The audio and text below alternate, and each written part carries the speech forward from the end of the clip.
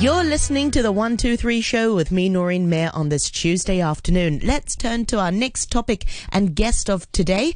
In the next 20 minutes or so, we are going to be chatting with John Rhodes, our regular whiskey commentator. But this time, John drops by to talk about gin. Welcome back on the show, John. How are you doing? Oh, I'm doing very nicely, thanks. It's the summertime and we need gin. Yes, exactly. We are on Facebook Live also, Noreen Mayer on RTHK Radio 3. You'll be able to see the lovely John, and he's brought some goodies along with him. But as he's so nice, he knows I'm pregnant, so I can't drink anything. But he's brought an aroma kit, which we'll get to later on. I can still nose it. Is that the phrase? Yeah. I mean, this is what it's all about for me. It's always been aromas and flavors. You know, that's what people pay for. This is what they like. So you're known for your extensive knowledge of whiskey. How did you sort of fall into the gin barrel? Gin. I love gin. Absolutely love it. It's something that I got into. It's probably my first, let's say, alcohol that I had in my waking memory. So my dad used to feed me. That's not right. He used to give me drips of whiskey as a baby, so that you're not really aware that was to make me to sleep. Quite common, yeah, exactly, just to get you to sleep. But then gin was something that my parents used to drink, and I got into that probably when I was around about 12 or 13, somewhere around there. Yeah. But at the time we were living in India, because I grew up in India, of course, and gin is just synonymous, gin and tonic, with living in India and all that kind of stuff. And that was my first introduction. In fact, it was gin and lime, and I still have an absolute love for it, even now. That's so yummy. Yeah, I'm a big fan of gin as well. And what I love about in recent years, we're seeing such an explosion of different flavors of gin, which I'm sure you'll get to as well. Yeah, I mean it's been growing and growing and growing, and I'm watching it with fascination. I mean, whiskey obviously took off and was a big thing, still is. But now gin seems to have taken over. It's taken over vodka in the UK in terms of let's say being used in bar. Yeah, just recently, or about a year or so ago. So it's been growing and growing and growing. And it's just people love it. You can do so much with it. Mixologists like it. There's all different styles, different flavors, and it's such a versatile drink. And it's not as, I wouldn't say, it's not as complex as whiskey. Whiskey's different. It gets its flavors from the barrel maturation and other things like that. Whereas gin, it's an infusion. So it's a very different production process, and you can play with it. You can really craft it how you want, and consequently, there's been a lot of craft distilleries. So people really do go for it. Do you think that for many years people sort of thought it was a boring spirit, because it was just gin and tonic, whereas you can have vodka and coke, vodka and lime, vodka and etc. Whereas gin, mixologists love it because you can put it in a variety of cocktails now, and people are more creative. But before it was really just gin and tonic. It was, and it was a very particular style of gin, which was really, let's say, the London gin. It was very dry. It was kind of that was it. And it was always so, let's say, the plebs drank beer, and anyone else above that drank gin and tonic. The ladies, yeah. It was the ladies, but it was, to me, it's a sundowner. Yeah. But it was just something that was, I suppose, it had a little bit of a class distinction, and there's a good reason why that happened. There's this weird, inevitably with all these things, history is my favorite sort of part of it. So if we go back to the origins of gin, the origin of the word. I think it started to really come out in medieval times. So it was done by Benedictine monks in Italy, I think, where they mixed malt wine. I'm not quite sure what they meant by that. Together with, or wines, together with juniper. And that was the first, let's say, alcohol and juniper. And juniper is the so-called dry part of the gin. This is what's your classic London gin, dry gin. So juniper is the main, let's say, constituent for that. And it was, from medieval times, it was for health, supposedly, chest ailments, let's put it like that. So like all the spirits, they always had some sort of medicinal value. And then it went on, so let's say, go another sort of 300 years to about the 1600s or so. The English were introduced to it in Antwerp when they were doing their thing in Holland, having a few battles here and there. And William of Orange came to the throne in England. and he was the one who really introduced it. And you got the expression Dutch courage. So the Dutch, if you go back to, let's say, how the Dutch produced gin, they really did take it on board. And they produce a stuff called Genever. And it's really from there. So that got changed into the word gin. And this is where the origin of the word is. But Dutch courage, that was for when the English soldiers came across the Dutch, and they'd have some Genever before a battle to calm them down, hence Dutch courage. Oh, wow. So you get all these little expressions that come out from way, way back. And then, of course, at that time, the English and the French started having a little bit of a disagreement, one of many. During that time, they sort of put a prohibition on brandy. So brandy was very expensive, and they stopped that. Gin, on the other hand, was pushed along by William of Orange, who loved it. And that was the origins, the start of gin. So this was, this is one of the sort of, let's say, the beginnings of it. It was cheap to produce. Oh, so it was a cheaper alcohol. Oh, it was very much a cheaper alcohol than brandy. Yeah, yeah. But it wasn't quite as recognizable as it is today, I would say. So, it's if you look back again, going back into those times, gin became more and more popular in England, and then, of course, the beginnings of the gin craze. That was a big time in London, so around about, say, 1700s, and that was a good and a bad time in many ways. But certainly for gin, it turned into something pretty awful. So the British government, they've been trying to push gin at the beginning, and then they realized they had a bit of a monster on their hands because there was gin everywhere. Somewhere in the mid 1730s, somewhere on there, they found, or they estimated, there's probably about 25% of the households in London produced their own gin, supposedly gin, and it was unreal, and everyone, it was a real societal problem, to the point where the British government put in a few sort of acts of Parliament, gin acts, to try and reduce it, which they eventually did by about 1750 or so. But then you had, there's another origin of a word there, a housewife's ruin. There's a story to illustrate that. There's a woman called Judith, I think it was Judith Dufour, and she had a daughter, 2 years old, but this woman Judith, maybe under the persuasion of a friend of hers, took her daughter, who was placed in a workhouse. They took her to a field, took all her clothes off, shoved her in a ditch, left her, and went and sold the clothes and got a quart of gin. However, the daughter died, and I mean, it was so bad. I mean, the woman, she wanted to get gin, and it was just absolutely pervasive everywhere. But she was convicted and sentenced to death by hanging. But I mean, it was, horrible stuff was going on like that in those days. This was the thing with the gin craze. For our listeners tuning in, we're talking about gin this afternoon. Sorry, the history of gin for now. I'll lighten up with that side of things. But that was the origin. Housewife's ruin. It was mother's ruin. Sorry, mother's ruin. Housewife's ruin, I think, was more of a 1960s, 70s thing. So it has got a bit of a history behind it. Was gin sort of drank on its own then back in those days, like whiskey or brandy, or was it mixed? Because now, you mix it with tonic, with other things as well, maybe. Back then, there was the first signs of stuff. Certainly the Dutch, I think they were putting in other botanicals, let's say, mixing it in. And Genever is, generally speaking, a bit softer than London Dry. Yeah. London Dry is proper London Dry gin is just really just juniper, and it's incredibly strong. I mean, even the gin kit, the aroma kit I've got, it's got green juniper, pine juniper, herbaceous and waxy juniper, woody resinous juniper. So there's 4 different types of juniper aromas just in this one kit, and so it's that's the mainstay of what gin was. Yeah, and is gin more of a seasonal drink as well? Because whiskey, or you can have it winter or summer. But for some reason, I always Pimm's, for example, I associate it with summer.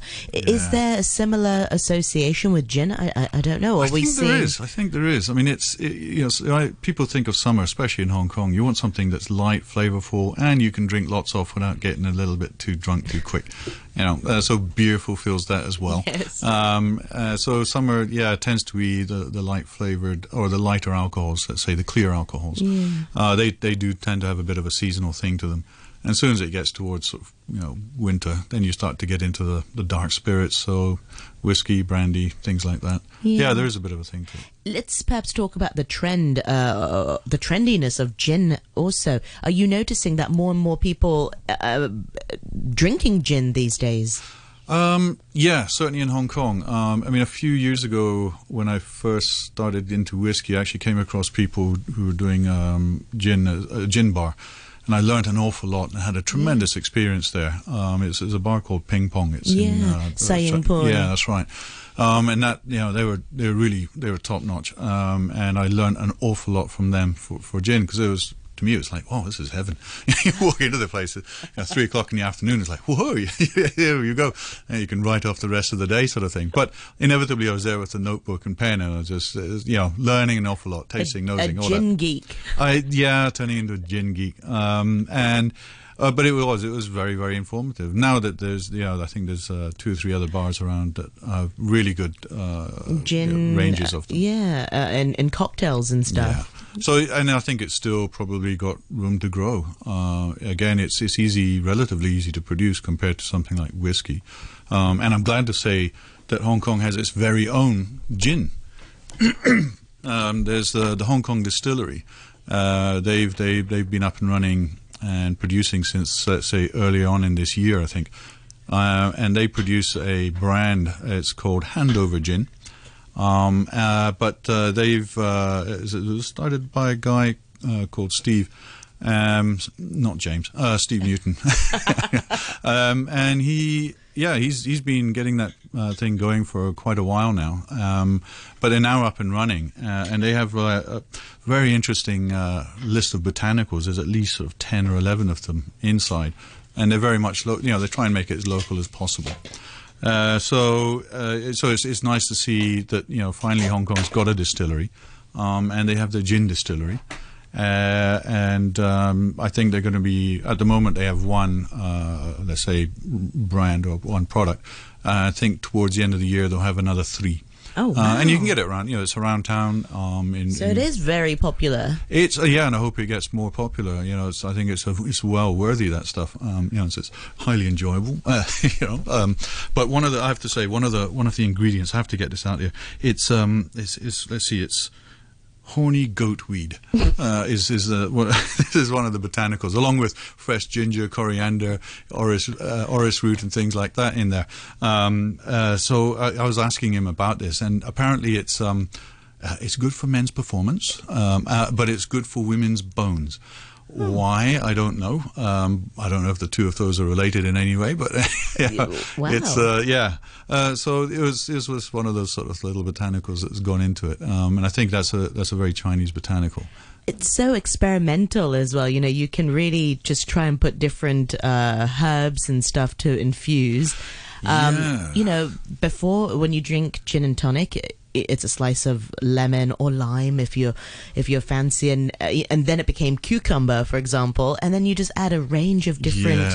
The weirdest thing I've ever found in my gin and tonic was a slice of peach and ginger.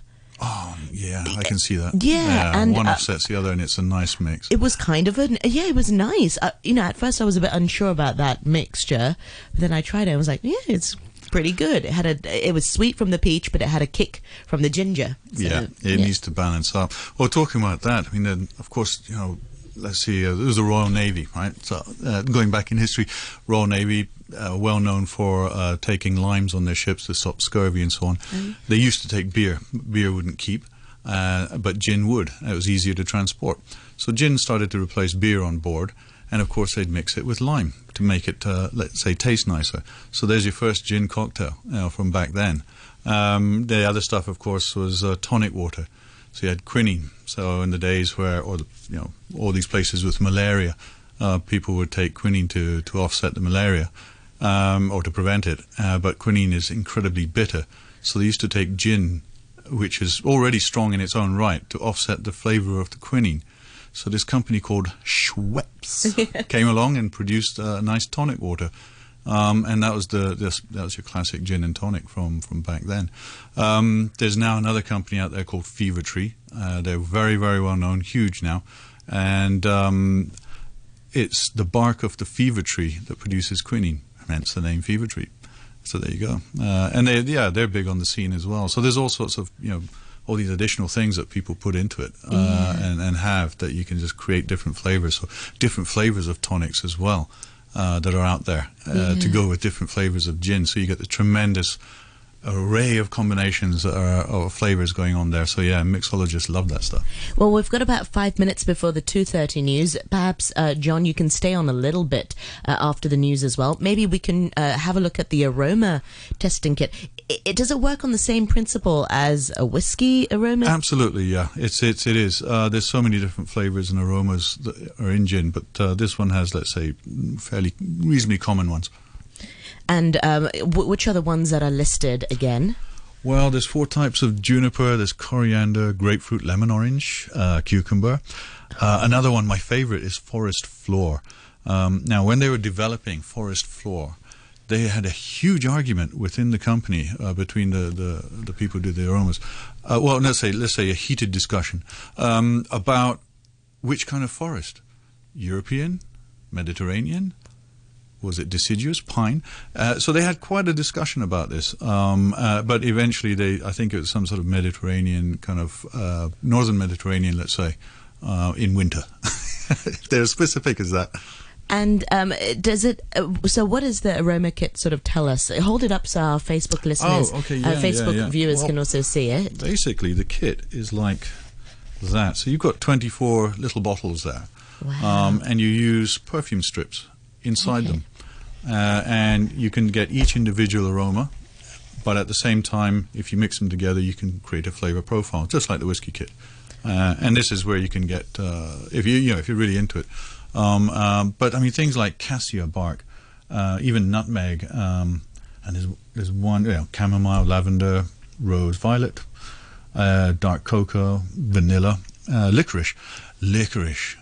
That's a weird one for licorice gin? root, and very interestingly enough, the one guy who ever got that, when I've been playing with the kit with other people who just have some fun with it, he picked it out, and that's because as a kid he used to go to South Wales on holiday, and they used to dig up licorice plants, and it was the root.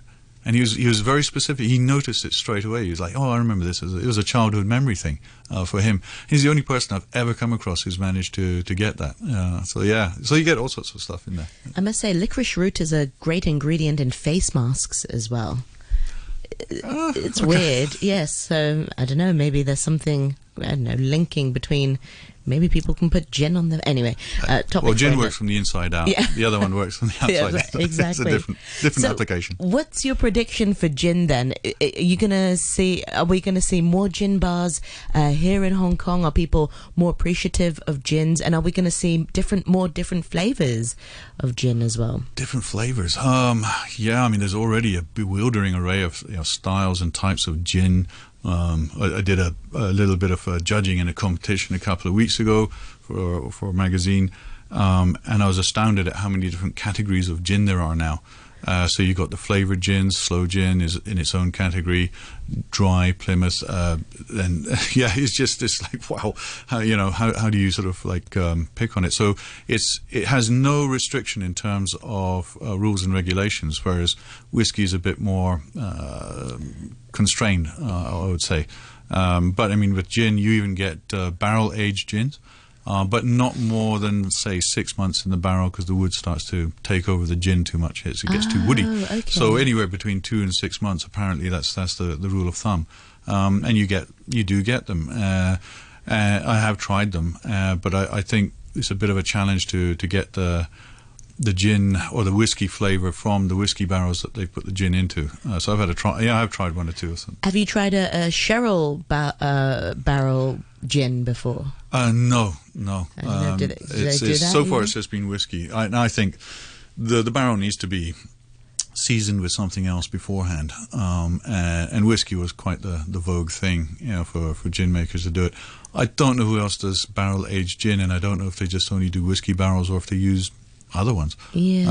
I mean, a wet cask will hold possibly, if it's a really large wet cask, it can hold up to a few litres of liquid within the wood if it's really fresh. Yeah. Because it's been sort of soaked in. Before I let you go, what's the nicest gin mixture you've ever tried?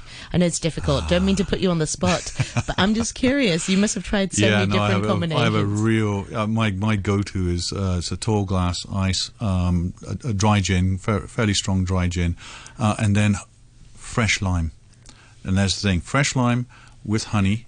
With honey? Yeah. Fresh lime with honey. Put in the gin, double shot. Put in a little bit of soda or just plain water, and then a little sprig of mint in a tall glass, and that hits the spot for me. Wow. Okay, John. Well, thank you very much indeed for your sharing this afternoon, and we'll return to this after the 2:30 news.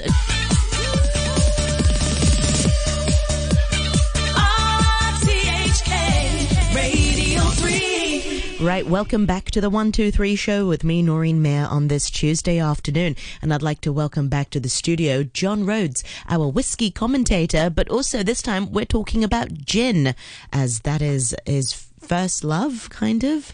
Yeah, my first waking love, I think. The other one was sentient for about 20 years. So, for those of you who want to join us as well, we are on Facebook Live, Noreen Mayer on RTHK Radio 3. John, let's go back to a little bit of history. You mentioned during the news break a bit of interesting history also about beer and gin. Yeah, well, I mean, the gin craze was, finished around about 1750. They had a few acts of parliament, of course, to stop gin. But weirdly enough, they had acts of parliament to get rid of taxes on beer. They were really trying to get people to drink more beer. They saw that as a solution to, let's say, a slightly lower amount of alcohol for intake rather than gin. There's a guy called, I think it's William Hogarth is his last name. He did a couple of very famous drawings and pictures, and it's worth looking up these things online. One was Gin Alley and Beer Street. And Beer Street was depicted as this happy people having a great fun time with beer. When you looked at Gin Alley, it was awful. Mothers dropping babies and all sorts of things. I mean, it was real propaganda at the time.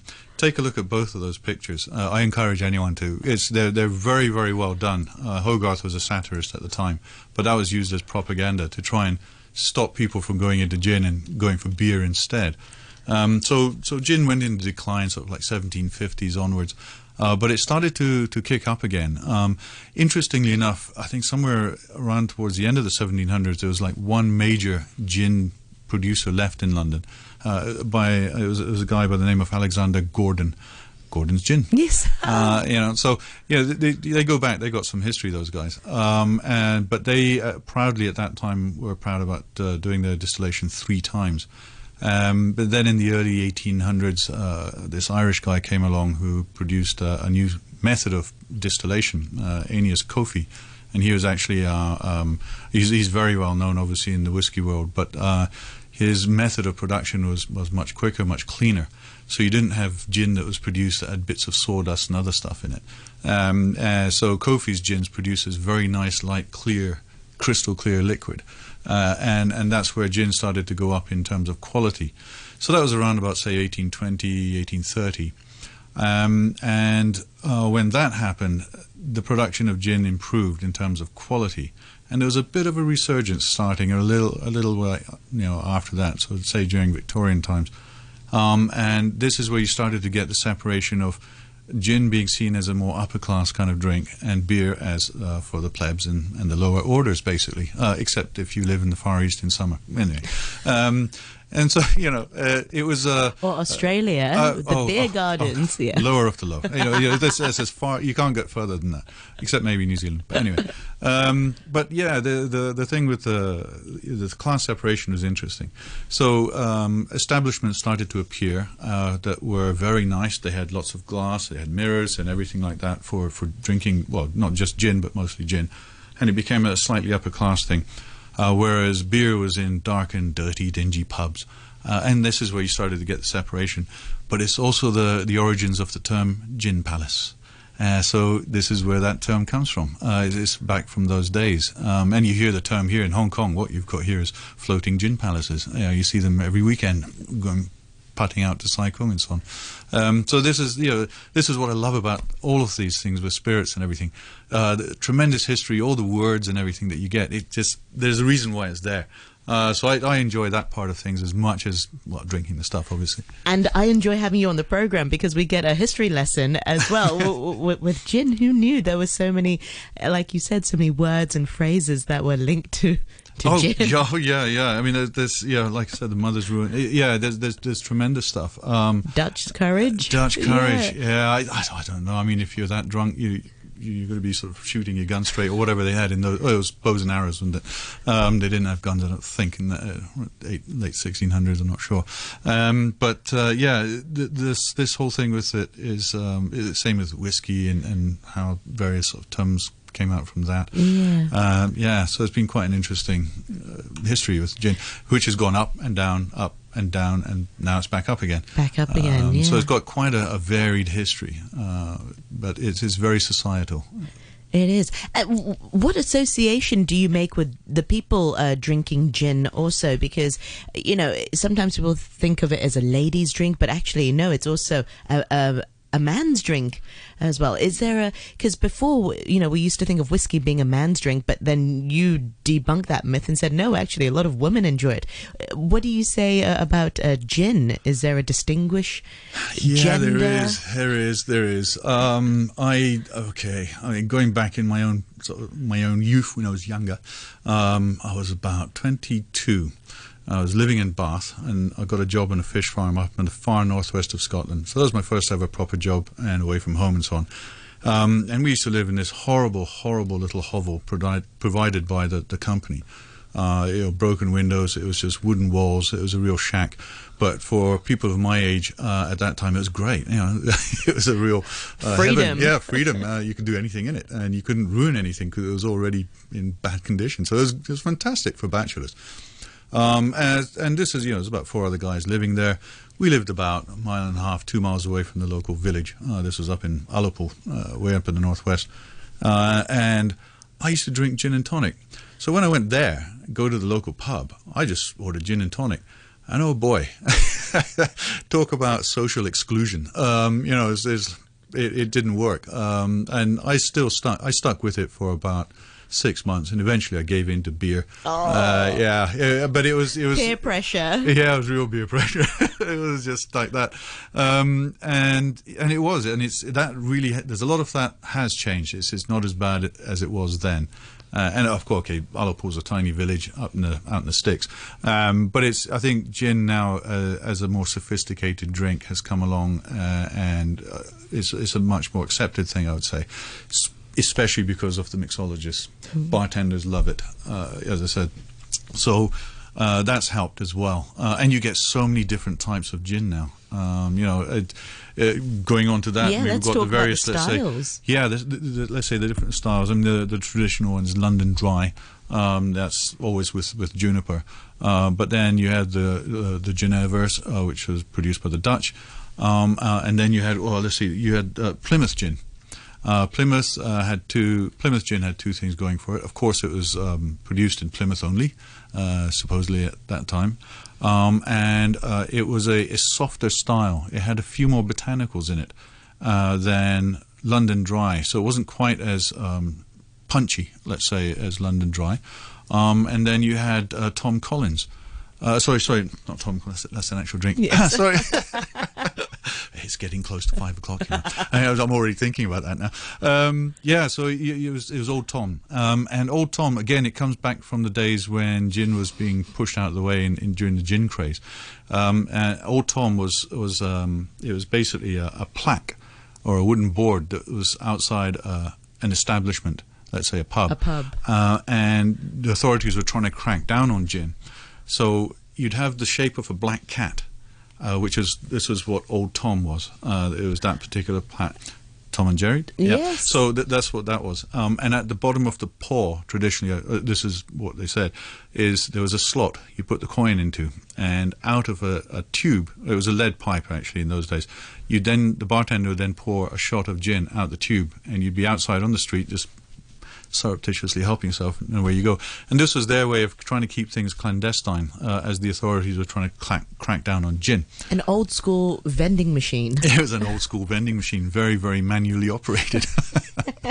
Yeah, so you got all of that sort of stuff. But Old Tom was also a softer style of gin. So you had those let's say those kind of styles of gin. And now you can get gins that have virtually no juniper in them at all. They don't have that harshness, let's say. And there's some fantastic sipping gins. Gins from Spain are superb, absolutely superb. From Spain? Yeah, wow. I very, very strongly recommend people to try some of the Spanish gins. They're really, really fantastic.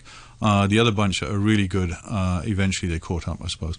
Actually, that's unfair. Is our good friends, the Americans. I wasn't saying that in a sarcastic way at all. No, the Americans produce fantastic gins, and gin was a real thing during the days of Prohibition, of course. So that opens up another chapter. That can go on. There's another half hour of chat there.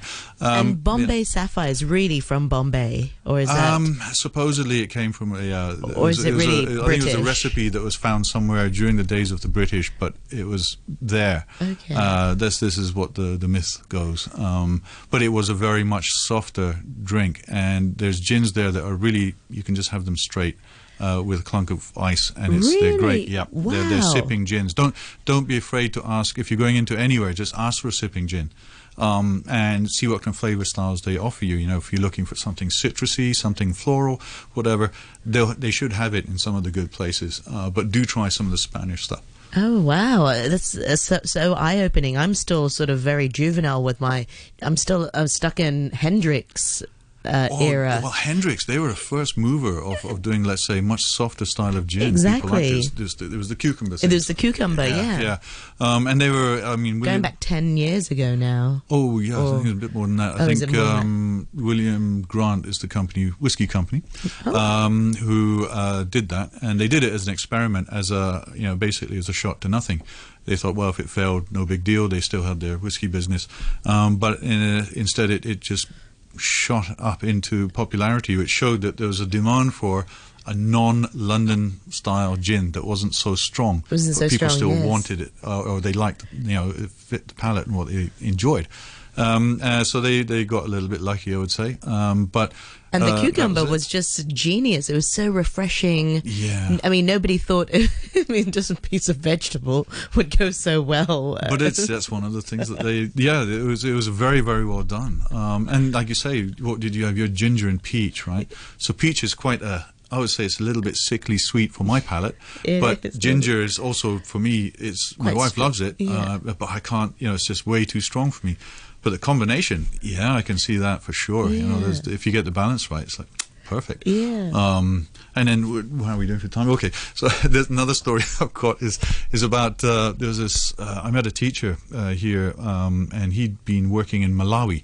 And he said it was something that all teachers in Malawi always enjoyed, was the MGT. So it was Malawi gin and tonic, and it was a gin that was made in Malawi. However, did a little bit of digging into this, because I thought, oh yeah, great, I've got to bring that to Hong Kong, because it was so, he said, oh, can you get this, he wasn't a whiskey guy at all. I tried converting him, it didn't work, and I got finding out a little bit about the Malawi gin, and essentially the way that they used to make it was they would buy it. It wasn't an infusion. So traditionally gin is made by, you get a base spirit, you infuse it with botanicals, maybe for 48 hours, and you then take that resulting liquid, boil it in a still, and then it condenses, and that produces your gin. You water it down to about 40% alcohol, and bottle it. Essentially, that's one of the ways of doing it. The other way is you take the botanical and put it into the gin vapor as it's going through. So that's another way of doing it. And yet another way of doing it is they take the individual botanicals and produce a liquid from it, and then they blend those different liquids, and there's a lot more control over that as to the flavor profiles that you get. So that, there's different ways of producing gin. Wow. Like that. Is blended gin quite popular then? Well, I mean, I think there's certain people think that you can have a lot more control over it, so you can do it. It's like blended whiskey. Yeah. You can make a recipe in a particular way. Whereas if you stick in a bag full of botanicals, all it takes is for one botanical to be slightly off, and you're not going to get the same flavor exactly the same each time. I suppose that's the thinking. I don't really know enough about it.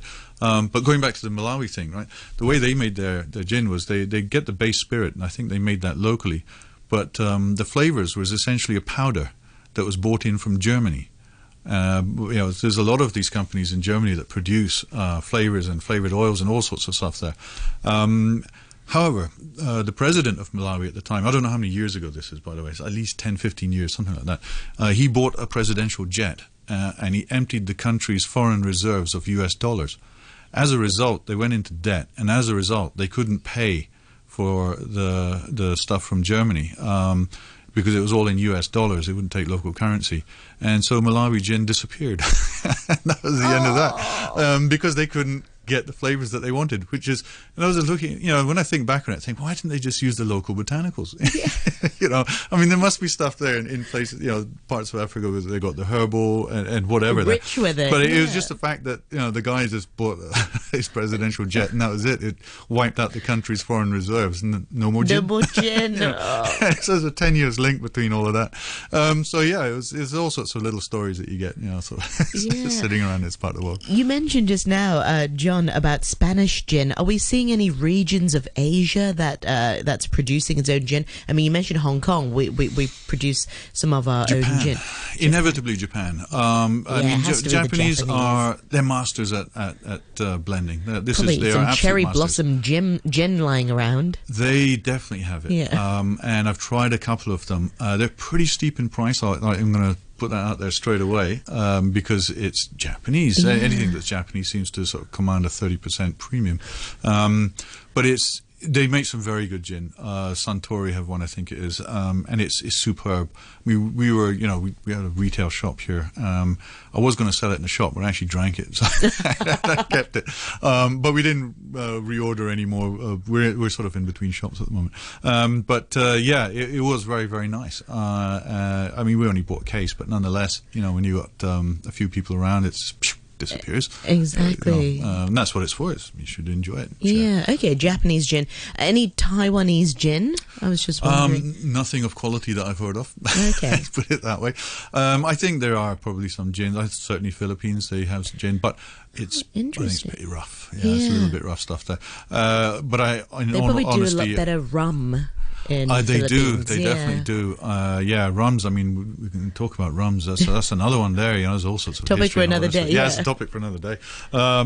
But yeah, there are people that do produce gins, around in Asia. But I'm incredibly proud that Hong Kong's got its own place. I'm going to plug that guy again. Hong Kong gin. Look for Handover Gin, folks, and really give it a go. I think you'll quite enjoy it. A local gin producer. Yeah. So you mentioned just now, before I let you go, that we don't be afraid to try gin on its own. That they're sipping gin. Go to. I would say a lot of bartenders or bars they tend to have, let's say, standard types of gin. But there are a lot more now who actually do know that there's different flavors, and you ask for a sipping gin, the gin that you can really just sit down based on the kind of palate that you have or what kind of flavor style you want. Yeah, this may seem like a silly question, but what kind of glass would you use to drink gin? Because whiskey, there's a specific, specific glass. But gin, do you use a tumbler? Do you use a tall glass like you would for gin and tonic? If it's a mixed drink, if you're using, if you're just going to have it with ice straight, then just a tumbler. Okay. And if you're going to take, say, a cocktail, there is actually now a gin glass for it. So it's like the old-style Paris goblet, wine goblet, which is that really old-fashioned, I think of it as a Rounded. 1970s round thing, not very big, Yeah. but it's like that on steroids. And this thing is huge. I'm going to Google. Really, go for it. Gin goblet. Gin goblet, I think it is. Have you got that? It's this big thing. It's fantastic. It looks like a wine glass, a red wine glass. So they're one of those fancy ones, but a thicker stem. Yeah, it has to be. Actually, that thing is quite big. I mean, we're talking like, it's around about that kind of size. Yeah, It's the double bowl. tennis This is quite ball. big. Yeah, Yeah, like a lawn bowling ball. Oh yeah, you could cut one of those in half, stick a stem on it, and scoop it out, and away you go. Yeah, but yeah, it does have its own glass. But if you're drinking it straight, I think just you're fine. Unless you really want to get into it, then you get really like a balloon glass of brandy, put in a tiny bit of gin, swirl it around to get the aromas, because it's a very light. It's different from whiskey, so they tend to be much lighter for the aromas. So if you want to pull those out, really pull those out, use a large brandy balloon if you can, with as a smaller mouth as possible and a bigger bowl as possible, and that brings it out. But those ones are kind of hard to get. Yeah. A bit too specialist. But yeah. Exactly. Maybe you need to go to a gin specialist bar. Is there anything on the aroma kit you wanted to sort of touch on before we go? Oh, that one's already gone. Let's see what we got.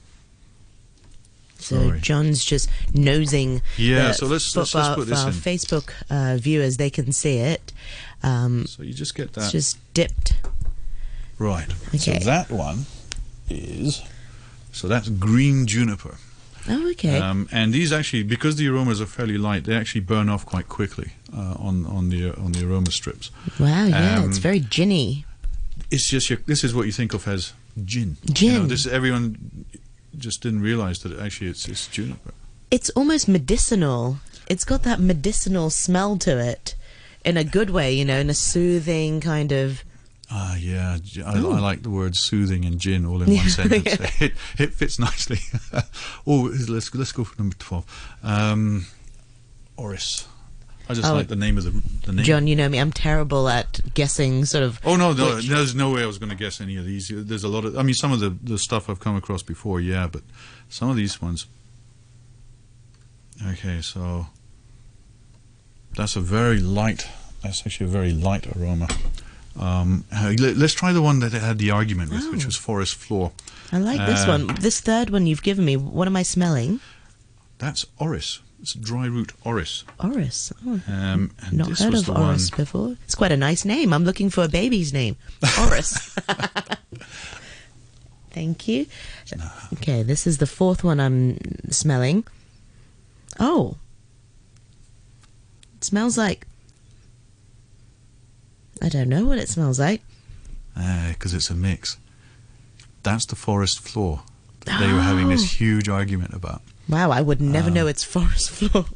Who goes ruffling around on forest floors to discuss and then have an argument about it? People who produced this kit, obviously. But yeah, it was... but to me, that one smells... That could be just like, if you get a basic flavour profile there. So this is, let's say, quite wood. There's a lot of woody flavours here, from the licorice and so on. I think gin is one of those... And that starts to... Yeah, exactly. You can get so experimental with it as well. Remind our listeners once again, John, where we can find your shop. Is there a website? No, I don't. I mean, we are actually in between shops. We are going to open up in Wan Chai. We did have a place in Harbour City, and we were also in K11 previously.